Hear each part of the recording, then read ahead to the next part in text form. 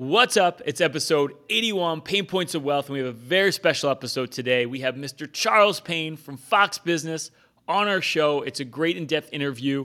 Charles talks about his life philosophy. He talks about his journey to success, the state of Wall Street today. It's a really in-depth interview, gets really deep, and we're going to talk about all the volatility in the market. We've got a recession potentially on the horizon now, negative GDP growth in the first quarter, earnings coming in strong. What does it all mean? We're going to give you our viewpoint on the stock market, the economy, give you a real clear view.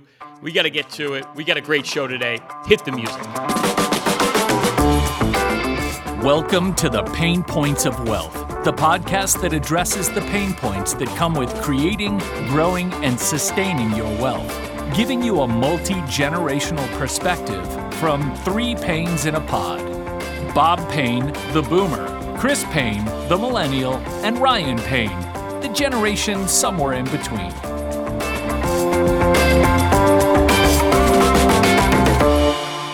All right, well, we have a very special guest on the show today, the host of Making Money on Fox Business, and literally probably the best dressed man on TV, and the best last name, Mr. Charles Payne. Charles Payne, thank you for being on our show today. It's a real honor and a pleasure.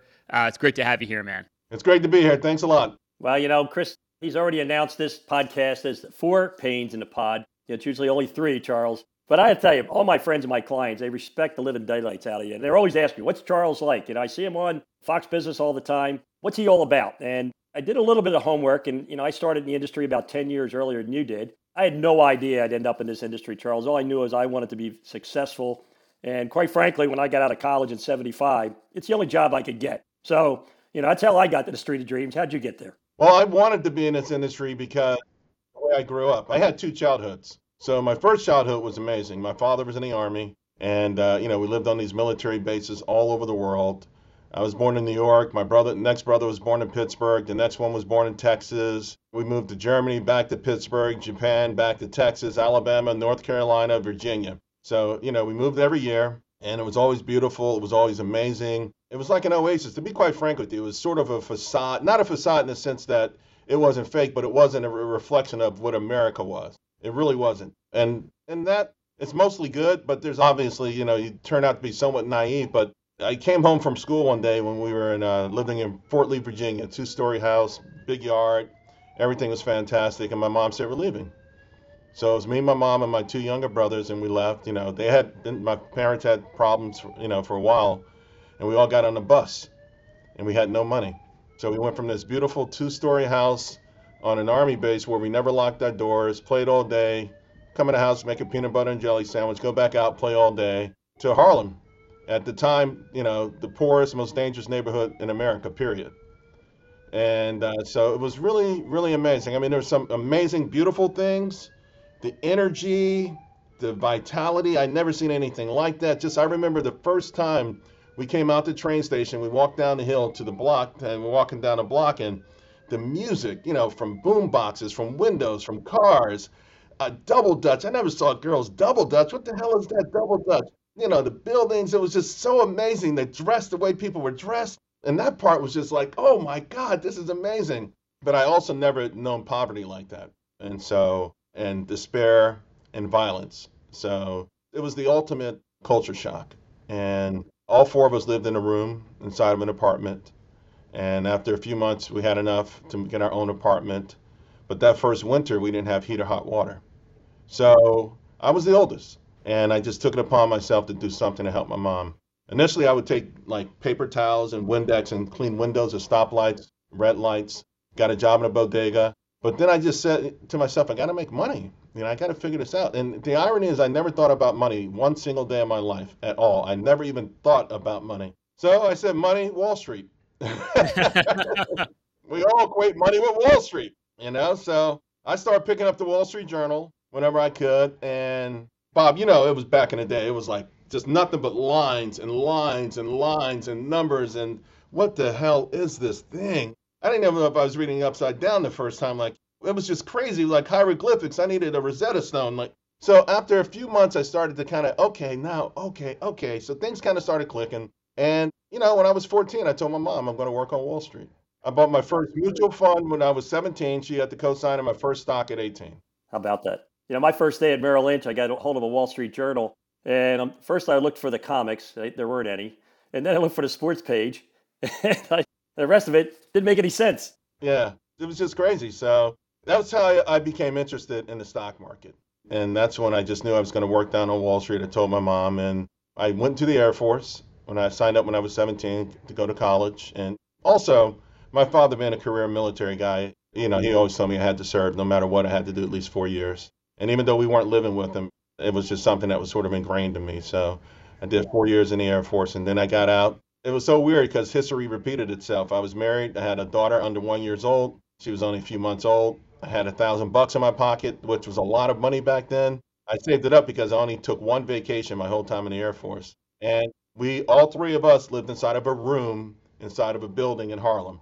So history repeated itself and started all over. Well, Charles, I actually did some research on you. I think at one point you were stationed out in, was it Minot, North Dakota? Why not Minot? Freedom's the reason. Yeah. It's like the Harlem of the West. Let me tell you, I knew I was in trouble when I got to Minot, right? Because I got there late spring. So it was nothing, right? It was, first of all, we flew over and it was like nothing but dirt, right? What the hell is this? But then you go and they give you your clothes and stuff, right? So they start pulling out all these crazy ass clothes, like these big ass coats and things like that. I hope you guys got a monitor. I know Payne's usually curse universally, but like our family reunions, Charles. Just keep it like that. Yeah. So then they gave me these funky looking boots, right? I'm like, what kind of boots are those? Those aren't the boots. Those are the socks. They were so thick and so big, they stood up by themselves. So I knew I was in trouble. So those are the socks? Yeah, we'll bring out the boots in a minute, on a wheelbarrow. But yeah, Minot, North Dakota, it was fun, I guess because of the way I grew up, I do have the ability to make friends quickly. And I lived with every kind of person. When we lived in Japan, I used to leave the base. I had friends and Japanese friends, and they would teach me some Japanese, and I would talk and teach them some English. And so I lived everywhere and with every kind of person. So I was able to have fun everywhere I went, but it was a little bit more challenging in Minot, North Dakota. Well, how did you make the transition? Because obviously you went from the military, you had your mind on Wall Street, no connections, I'm assuming, to go down to Wall Street and somehow get your way into some sort of job. I think, you started as a broker, if my recollection is correct. Like, how did you make that transition? Yeah, I went down there. They had these agencies, a couple of employment agencies in the Wall Street area. I went there and they were like, we'll see what we can do. I got an interview with E.F. Hutton, which was a big firm at the time, maybe a top 5, top 6 firm at the time. And the guy just liked me. So he just said, okay, I'm going to give you a shot. But he told me before I went in for that second interview, I wasn't 100% sure I got the job. So when I got home later on that night and the phone rang and I got it and I got the job, I got to tell you, it still might be in the top 10 happiest days of my life. And I'm talking, I was making 13 grand a year. I mean, I was thrilled over the moon. It was an analytical job doing, analytical stuff, going over trades and things like that.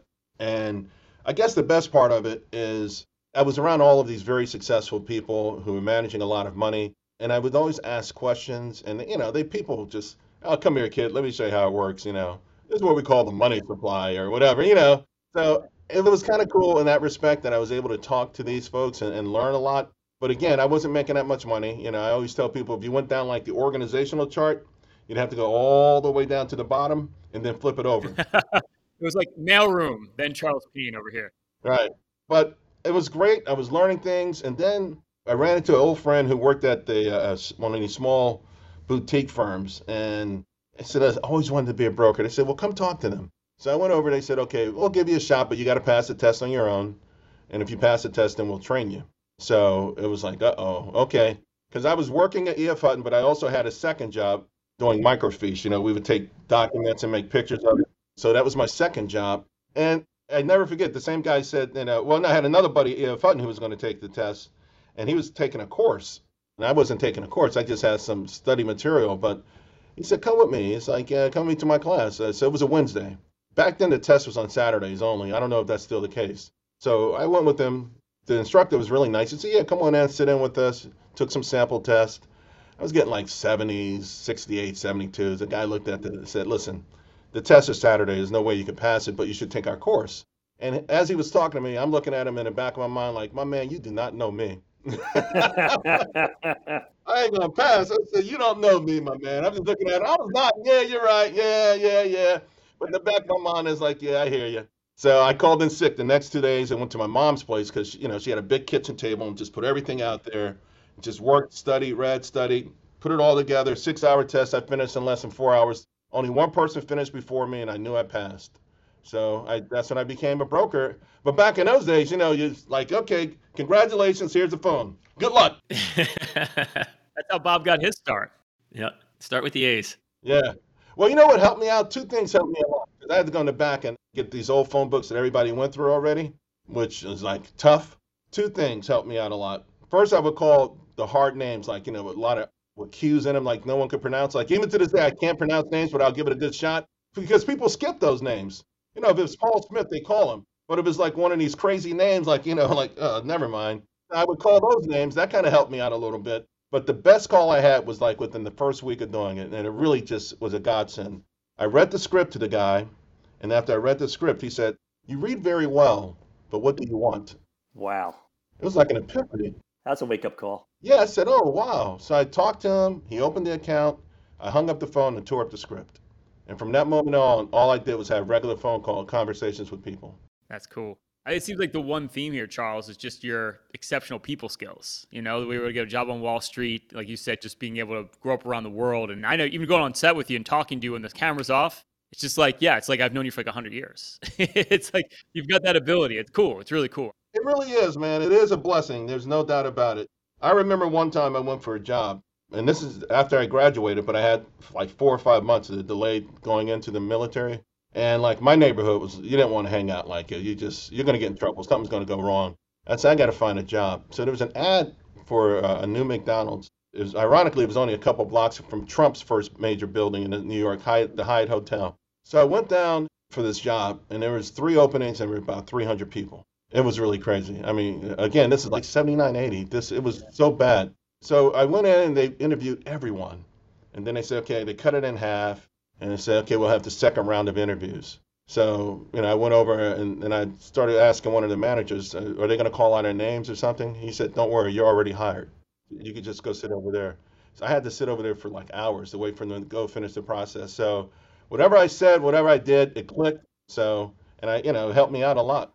Well, this is something Ryan and I talk a lot about. I mean, having the ability to be highly emotionally intelligent in this business, I think, is more important than anything. The ability to relate to people and just engage people and get people on your level, I think it makes a huge difference. And it sounds like that's really benefited you in your career. It has. In fact, I think, a lot of talk about IQ is, I think there's too much on IQ and not enough on EQ these days, especially in finance in general and people coming into the labor force.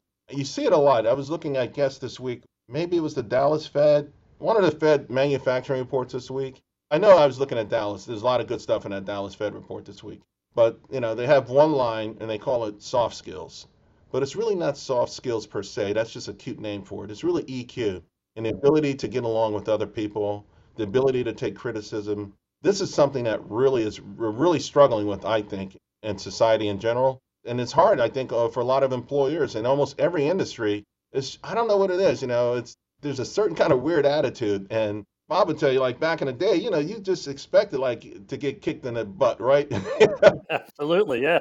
Now I've got a nephew who's in the Marines, and he just visited us this weekend, and he was doing some training. He was training some new recruits. They were training them, but he was doing that for a while. But even in the Marines, the things you can't do it's like you got to be tough because war is tough. They're not going to coddle you in war, But even with the Marines they've beaten them down to the point where they can't. I just think we're unprepared for the emotional strains that are inevitable that come with life. Yeah, Charles, I get clients who call me all the time and their children, their grandchildren want to know, what should they study if they want to become into your business? They want to join your business, Bob. What course should they take in college? And I always tell them the best course I ever took was abnormal psychology. It's helped me more than anything else. But I'm sure you get the same questions. I mean, what would you tell people to study today if they want to have a career on Wall Street? Yeah, I think you got to know, obviously, any kind of math, I think it never changes, right? And you need it for everything. You need it for wherever we're going in this world. Even if you don't want to be on Wall Street, you can take it to Silicon Valley. You can become an entrepreneur with it. So I think you got to have really some very, very strong math skills. Believe it or not, I think history is important as well. How often do we talk about support levels, resistance? I mean, we're talking about the past. Often it's near term, but even we reflect to, well, it hasn't been this way since 1978. Well, we go back and start to see what happened next. And then if you really want to know, then you got to look at what's happening beyond those numbers, right? What was happening in the country? What was happening with society? What was happening with societies across the board? But I think the most important thing is it's not even a course per se, but I think you got to be very inquisitive. People aren't really inquisitive anymore. And I think anytime you're really very inquisitive where you have an idea or a question and then you find the answer, but the answer gives you another question, you're going to succeed whatever you do.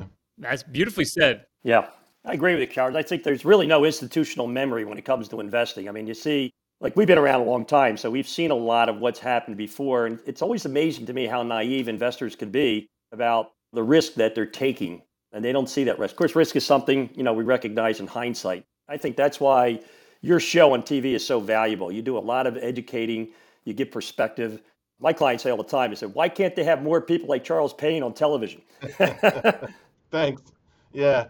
It's my goal. It really is my goal. And I try to do it in a way where I'm not going to, because we're getting back to EQ and sensitivity. I don't think we have to insult the audience. I feel like there's a lot of that going on in financial TV. Like, these people are dumb or whatever. It's like, you're not going to get them to sit down and listen to you if you always put them down. And by the way, none of us have all the answers, right? So I'm looking at GE stock. I'm looking at AT&T. I'm looking at a lot of these stocks that the brilliant folks on Wall Street told their parents to put all their money in 20 years ago that couldn't miss. The blue chips, right? So you can see why they're a little hesitant to follow you hook, line, and sinker. But it's every day. I put so much effort into this. I don't know, and I can't speak for other people, but the effort that I put in, what I send out to my team every day will blow your mind. It's like 20 to 30 pages. Often like today, I make my own tables I'm asking what is value? What is value, right? Because that's another thing I hate with financial TV, the catchphrases. Last year it was the barbell approach. Drove me crazy. What the? We're constructive on this stock. Just say you want to buy it. Stop that. Yeah. The last month has been quality.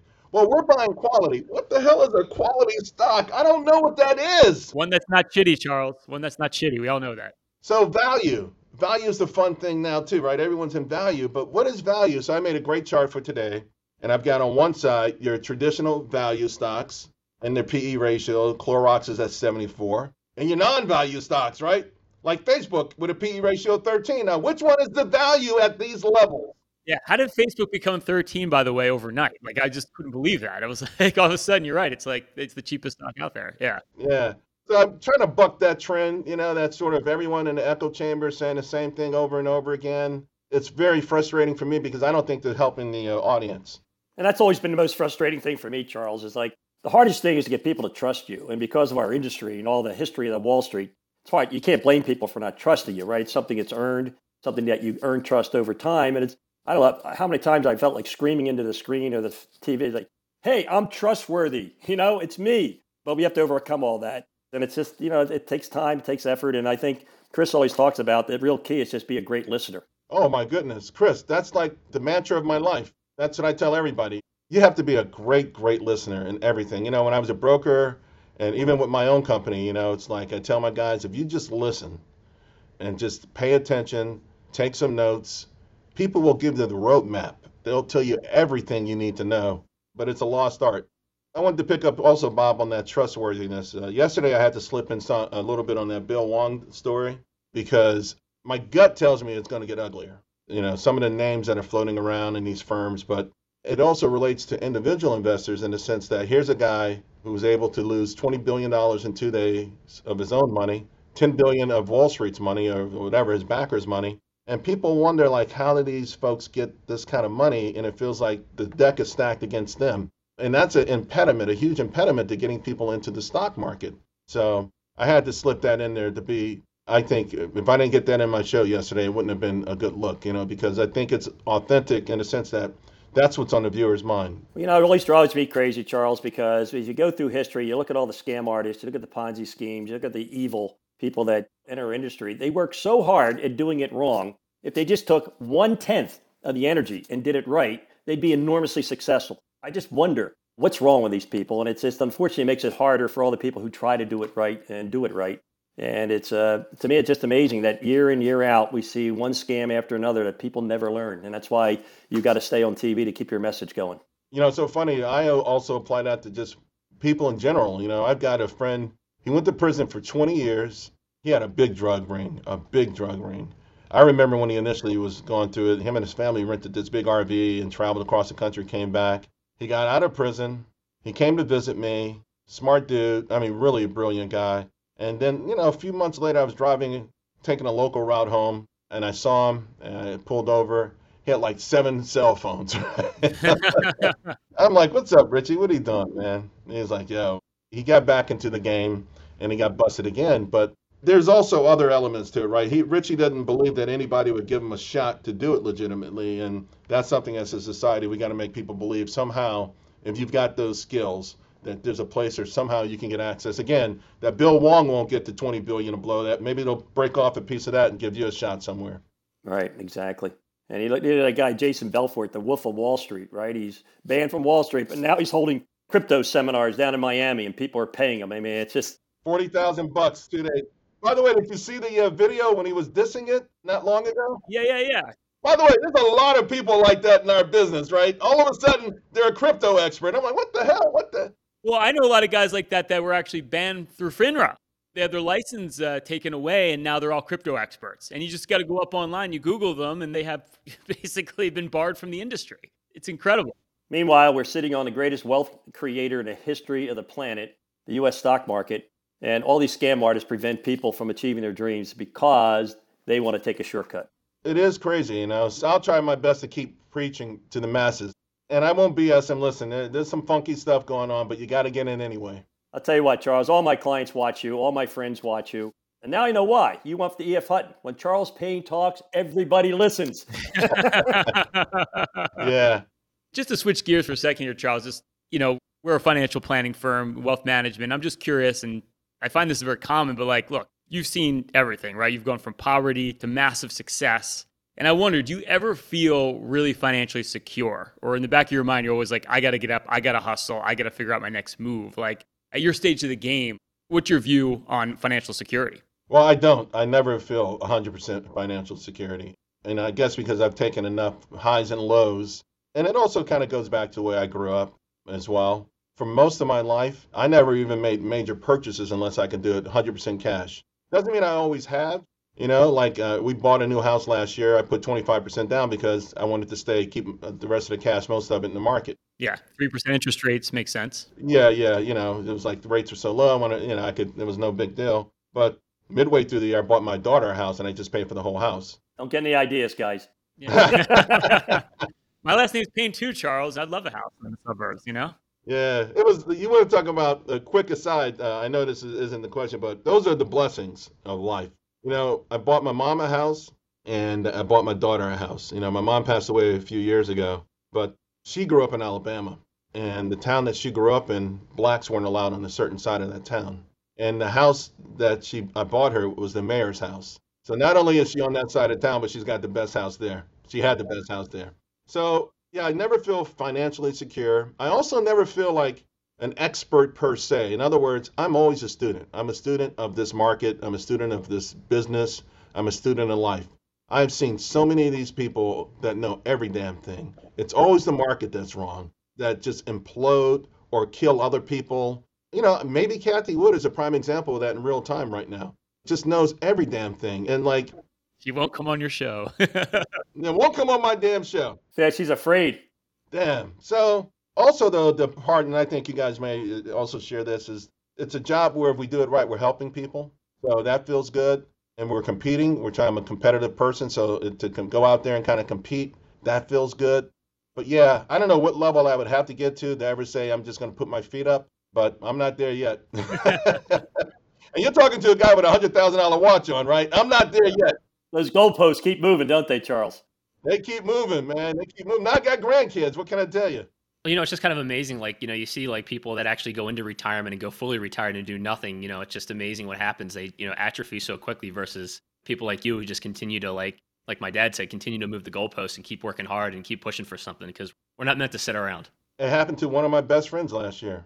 He passed away 2 months after he retired. And we talked. I said, "What are you going to do, Jackie?" He said, "I just want to go fishing every day." I was like, "Okay." I mean, I don't know how that might have contributed to it, but I've seen that happen so many times. To your point, Chris, that and I think, and that's the other blessing.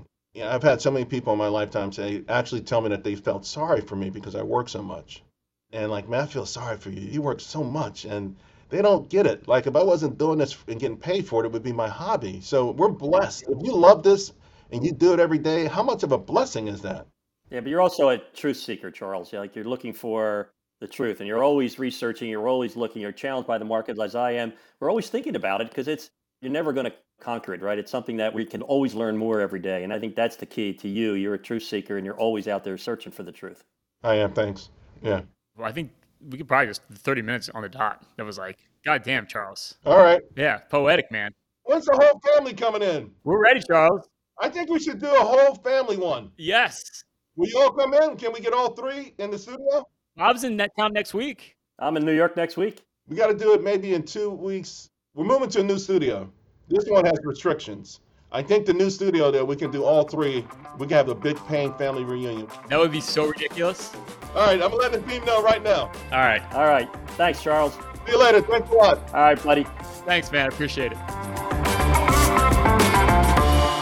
Hey, hope you're enjoying episode 81, Pain Points of Wealth. Bob, Chris, and I now have a collective 75 years helping individuals just like you with your planning and investing. This is literally what we do every single day. Everything you hear on this podcast, along with some due diligence of your own, can help you get ahead financially, literally at any stage of your journey. But if you have over $750,000 saved for your financial independence plan and you want a more hands-on approach, every week we run a total financial master plan at no cost. If you qualify, we'll go through every investment you own. We'll build you your own personalized financial portal to give you a bird's eye view of your entire financial picture, and we'll hone in on every financial issue that you have. No other firm out there is willing to do this work up front. We'll go through every investment you own. We'll look at all the fees you're paying. Wall Street loves to sell you investment with fees. We'll show you how to reduce those costs, optimize your portfolio for taxes, put together a full savings and income plan, show you how to optimize your income for retirement, for your financial independence plan, and look at diversification. Have you been feeling like your portfolio is getting destroyed with all this volatility right now? Or have you been sitting with way too much money in cash, earning nothing, trying to figure out what to do? Paralysis by analysis. We'll put together a full investment game plan, show you how to grow your money, but most importantly, protect it over the rest of your life.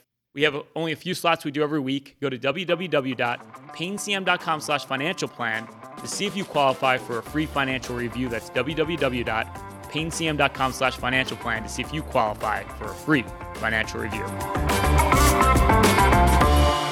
Hey guys, what another interesting week. Lots of volatility. It seems like we're back to where we were in January, right? We had an all-time record high first week of January, then we had a big correction, rallied back up. Now we're back down to where we were correct. It seems like we're standing still, but meanwhile, lots of economic numbers coming in. We just had a very negative GDP, down 1.4%. I say negative when you see it in the context of what the last quarter was, which was up 6.9%.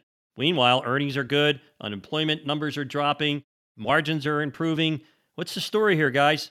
I just think we're going nowhere fast, right? To your point, there's been tons of volatility, but if you look at the market over the last, let's call it like 10 months, unless you're talking about like growth or disruptive technology, the market's pretty much been sideways. I wrote last week, the hawks are getting more hawkish because the Fed's tightening financial conditions and the bears are getting more bearish. Sentiment's getting way more negative. And we just love those animals on Wall Street. I don't know why, but that's just the way it is here on the Street of Dreams. That's because Wall Street's a zoo, right? Wow, Bob, clever. Well, I'll tell you what, guys, it certainly had an impact on our clients. The outgoing calls and the incoming calls these last couple of days have been nonstop. I mean, I don't think I've been off the phone for more than 10 minutes just trying to calm people down, let them know that what they're doing is still viable. But the news has got people shaken up. The markets have got people shaken up. And I'll tell you what, it's making everybody nervous. Well, I'll tell you what, Chris. I mean, nervous is good because that creates opportunities. But if you've been listening to our podcast, this is what, 81? We've been saying over 81 podcasts that inflation was going to climb, that the big impact was going to be on long duration assets. So we told everyone, get out of long-term bonds, get out of bond funds, and especially get out of those disruptive technology stocks. This Cathie Woods, I'm not sure who she is. They kept telling me she's the new Warren Buffett. But I don't think so. Her fund is down 65% from the high. And we've been warning people, don't invest in companies that are going to have earnings 20 years from now. Wait till they have earnings, then invest in them. Well, Dutch, you could be the new Warren Buffett if it meant that Warren Buffett lost money. Well, he did lose money in this quarter because everybody did. Losing money is relative. We're lower now than we were in January. And the only way you can actually take a loss is to take action and sell. The idea is to be an investor is to roll with the punches. And there's been a lot of opportunity in this market. So you're seeing growth stocks go down, value stocks go up. Believe it or not, guys, last week, our large company value portfolio hit a new high. Not a new high for the year, not a new high for the last 52 weeks. How about an all-time record high followed by mid-cap value? Meanwhile, they also hit an all-time record high, and we had our pipelines and our commodity portfolio hit a 52-week high. So it's not all negative. No, it's not all negative, and I think that's where it gets confusing because all the volatility and because one part of the market, right, this disruptive growth has just taken it on the chin. I mean, as we're recording this, Teladoc, which was just like the golden child of the lockdown, right? That was just like, this is the future. The stock went up and up and up. And one day, it's down over 40%. And that's just a reminder that, man, oh man, when things go down and things get ugly, it gets real, real quick. Nice pun on words there, boys. But, so I think that's what you have to think about. The stock market is no joke. And I think that's what you saw, a lot of this gambling aspect to it and people speculating over the last 2 years. It's just a harsh reminder when the market turns against you, it turns fast. And, as you talk about diversification, Bob, to your point, because we have commodities in our portfolio, because we have a lot of energy positions in our portfolio and old school value stocks, it's a great offset when other parts of the market aren't working. You got to spread the money out. And this is like the proof's in the pudding. Right now is a perfect example of that. Well, that's the whole thing. Diversification is not about outperformance. Right? It's about keeping you in so you can achieve your financial goals. Let's face it, guys. If someone told us exactly what was going to be the best performing asset class in the year, in the month, in the universe, why would you put your money anywhere else? But anybody tells you they know what's going to happen, that's somebody you should walk away from. That's somebody you should run away from. Well, and I think, too, when you get past all the noise right now, because there's a lot of noise, and this is what we've kind of been honing in on every single week is, okay, prices are higher, we know, inflation's up, we know, but I just think it's been remarkable the way the consumer continues to spend. And I look at like LVMH, it's the big French conglomerate, they have Dior, Louis Vuitton, Chris loves his Louis Vuitton bag, he doesn't go anywhere without it. Not as much as you like your Hennessy, Rye. And my Hennessy, that's right. Before the podcast, I'm always drinking my Hennessy. But, the point is last quarter we had record high, 40-year high in inflation. Their sales in the U.S., this is high-end luxury goods, were up 27%. Means Americans were spending big time last quarter, even with high inflation.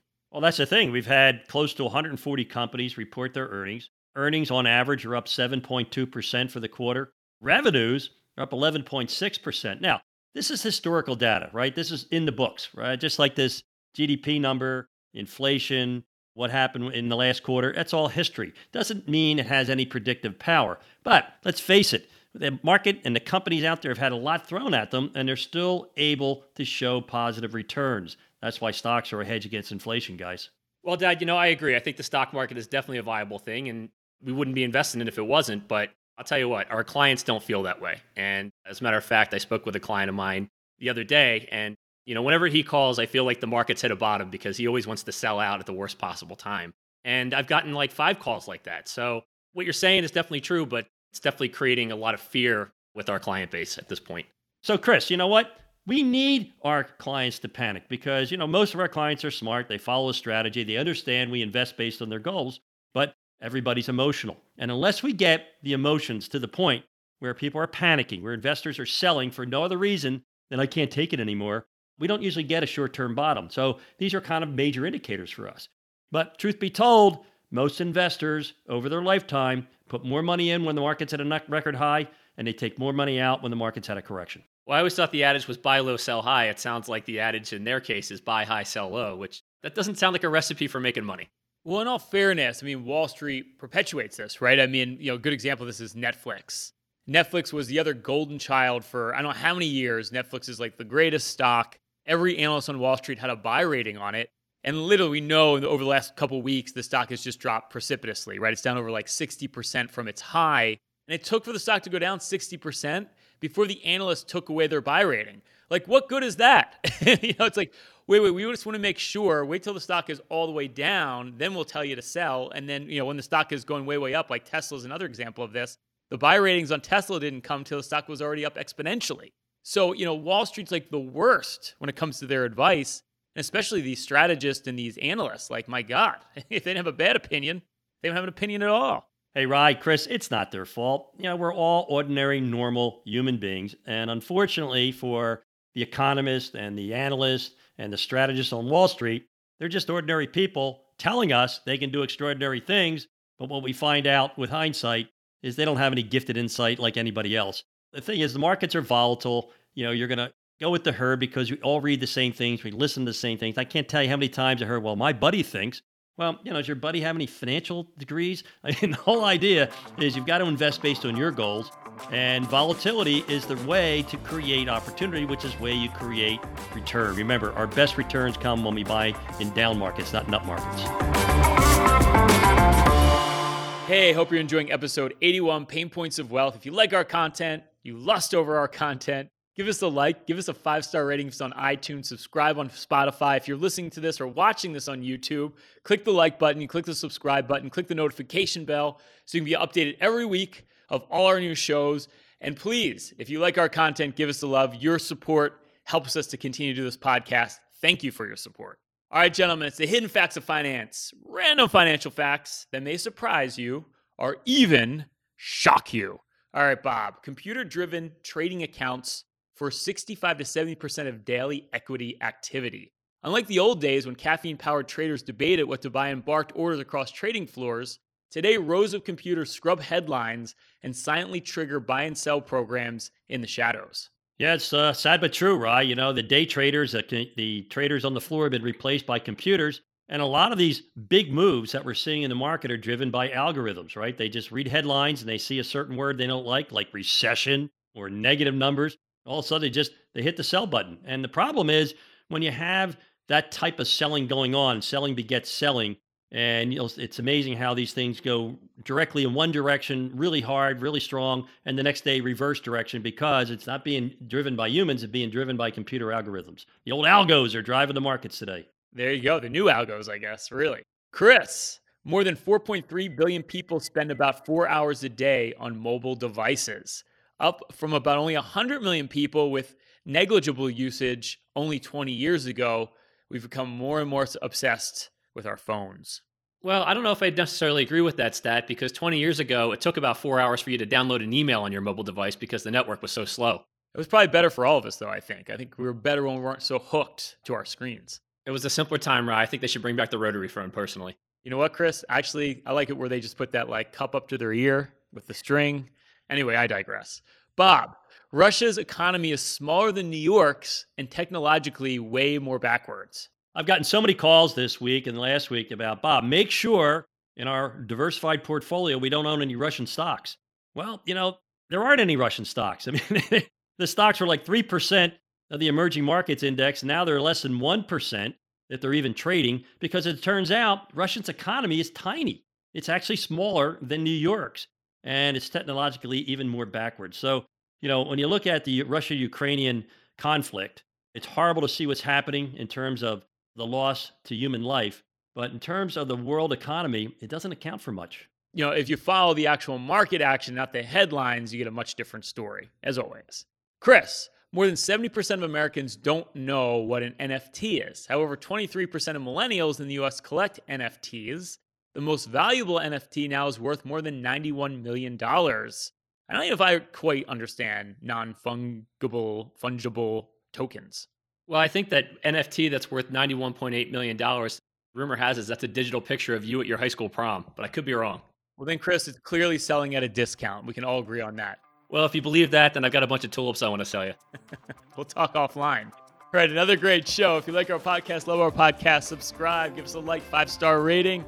As always, stay loose and keep an open mind. Thanks for listening to The Pain Points of Wealth. Hopefully, you found the ideas discussed in this episode valuable and useful for your own financial journey. You can find out more about Bob, Brian, and Chris's firm, Payne Capital Management, at BeBullish.com or through the contact information found in the description of this episode in your podcast player or app. Join us next week for another episode of The Pain Points of Wealth, brought to you by Payne Capital Management. Information provided on today's show is provided for informational purposes only and does not constitute investment, tax, or legal advice. Information is obtained from sources that are deemed to be reliable, but their accuracy and completeness cannot be guaranteed.